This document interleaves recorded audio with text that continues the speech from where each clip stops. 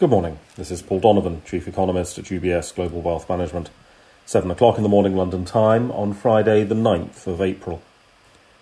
Chinese inflation numbers have been released, with both consumer and producer prices rising at a faster pace in March.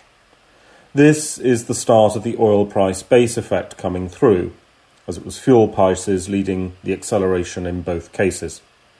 The consumer price data was not as strong as had been expected, and it's worth noting that prices which might be considered to have been driven by domestic demand were not especially strong.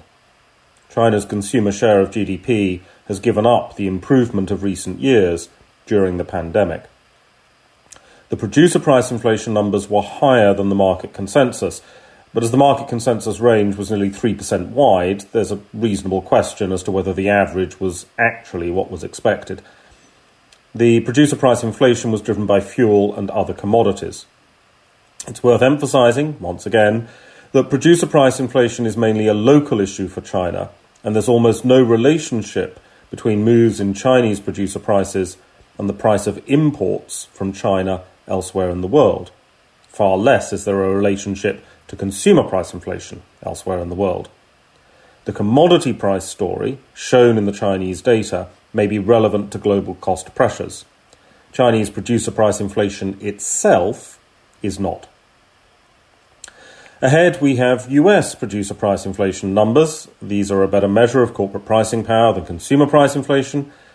The year-on-year rate is expected to show the oil price base effects creeping in, so there's no need to panic about an acceleration today. This is something investors will have to adjust to over the course of the next few months. The question is whether there are forces other than oil base effects that will push inflation higher in the longer term. And at the moment, that's something that's very hard to see. It's noticeable that where there have been disruptions to the long and complicated global supply chains, this has tended to result in delivery delays for customers rather than any attempt to ration demand by raising prices higher. The minutes of the European Central Bank showed concern about the slow pace of vaccination in the glittering wonder that is the euro. This is understandable. It seems to be relatively clear that the general fear of the virus in Europe has faded, and it's the level of government restrictions that now dictate the level of economic activity.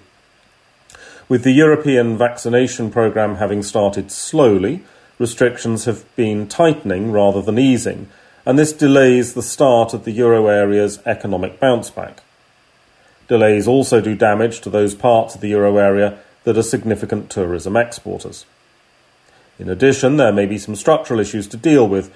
It's possible that there's an economic long COVID effect, with countries that were badly affected early in the pandemic having longer-lasting negative economic reactions, and that could impact some European economies. German industrial production for February fell when the market had been expecting a rise, although with monotonous predictability, the January data was revised stronger than initially reported. Government restrictions will presumably have played a part here and were not properly factored into expectations. It may be that the market consensus was misled by sentiment opinion polls, which were reporting a very strong increase in month-on-month production that appears to have had nothing to do with the reality. That's all for today. Have a good day.